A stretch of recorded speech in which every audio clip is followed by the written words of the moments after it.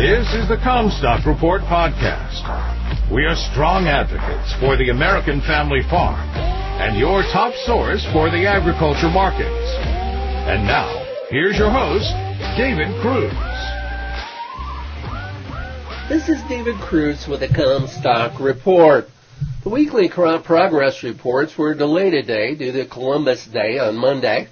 Yesterday's report showed the corn harvest 41% complete, up 12 points from last week and 10 points ahead of the 5-year average. Among the 18 states that account for 94% of the crop, 7 are now past the halfway point. We keep focused on that 50% harvested figure because it's typically only then that seasonal harvest pressure on basis begins to subside as most of the remaining harvest goes into storage.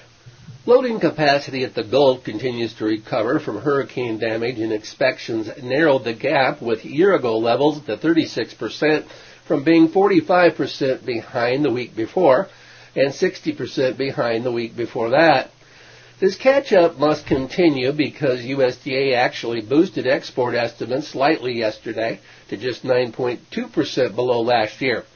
Only then will traders regain confidence that the worst is behind us in terms of deteriorating fundamentals and begin to focus on the fact that historically stocks are still on the lean side and no room for any weather issues that threaten 2022 production whatever. Chart-wise, December corn did break the first level of support at 520 and above the 200-day moving average, then quickly fell to the next support at 507. For soybean exports, as in corn, the report helped narrow the gap with a year ago to 65% from 74% the week before. The marketing year just began September 1st, of course, so there's still lots of time to pick up steam to sustain the USDA's forecast for the year. The only glimmer of relief in yesterday's balance sheet is that the USDA didn't cut its forecast due to the very slow start and those Chinese cancellations replaced with purchases from Brazil several weeks back. Turning next to harvest progress for beans, the report showed it at 49%, 15 points up from last week and 9% faster than the 5-year average. 7 states are now past the halfway point, still led by Minnesota at 83%. Looking at the soybean chart, the first support at $12 was broken, and it can head lower to the next chart support, which doesn't come into play until $11.50, and then a really important 100-week moving average at roughly $11.40. As for wheat, yesterday's planting progress report showed that winter wheat 60% planted, down 6 points from a year ago, but right on par with the 5-year average. The WASDE wheat numbers were price-friendly on the U.S. balance sheet, but known by the trade. The oats rocket is suddenly sputtering after acting as a bellwether of true supply-demand fundamentals. All systems are go in Brazil as rainfall keeps coming, especially in the southern half of the country. The Rio Grande do Sul, Santa Catarina, Paraná, and Minas Gerais all experienced heavy rain showers this past weekend.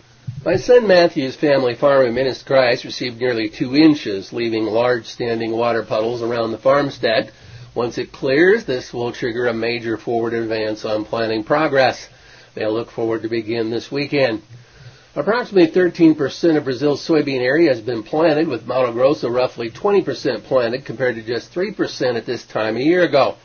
Mato Grosso planted about 14% of their area in the last week alone, so rainfall forecasts are firm enough to continue planting. Paraná is leading the way with nearly 30% planting. It's still early, but so far planting progress is a few points ahead of the 5-year average and well ahead of last year at this time. The 30-day weather anomaly shows rainfall holding steady in Mato Grosso, with heavier precipitation in the northeast region. While the southern region of Brazil, where most of the first summer crop of corn is located, has seen excellent rainfall up to this point, forecasts showing La Niña kicking in as the skies clear and turn drier. La Niña in Brazil typically creates drier weather in southern Brazil with normal to wetter weather in northern Brazil. Turning to corn, the first summer crop of corn is nearly 40% planted, with Santa Catarina leading the way at 62%. By the time the dry weather spell hits in southern Brazil as forecast, the corn will be well set, and in some cases may already be pollinating in setting ears. Negative yield impact will be determined primarily by the length of the dry period and soil fertility. CONAB pegged this coming corn crop in Brazil at 116.3 million metric ton compared to USDA's projection of 118. You've been listening to the Comstock Report. For more information on marketing opportunities, contact us at Comstock.com or call 712-227-1110. For a more complete version of the Comstock Report with hedging strategies and trade recommendations, subscribe on our website at Comstock.com or reach out to one of our risk management specialists about how we can help you protect your profits.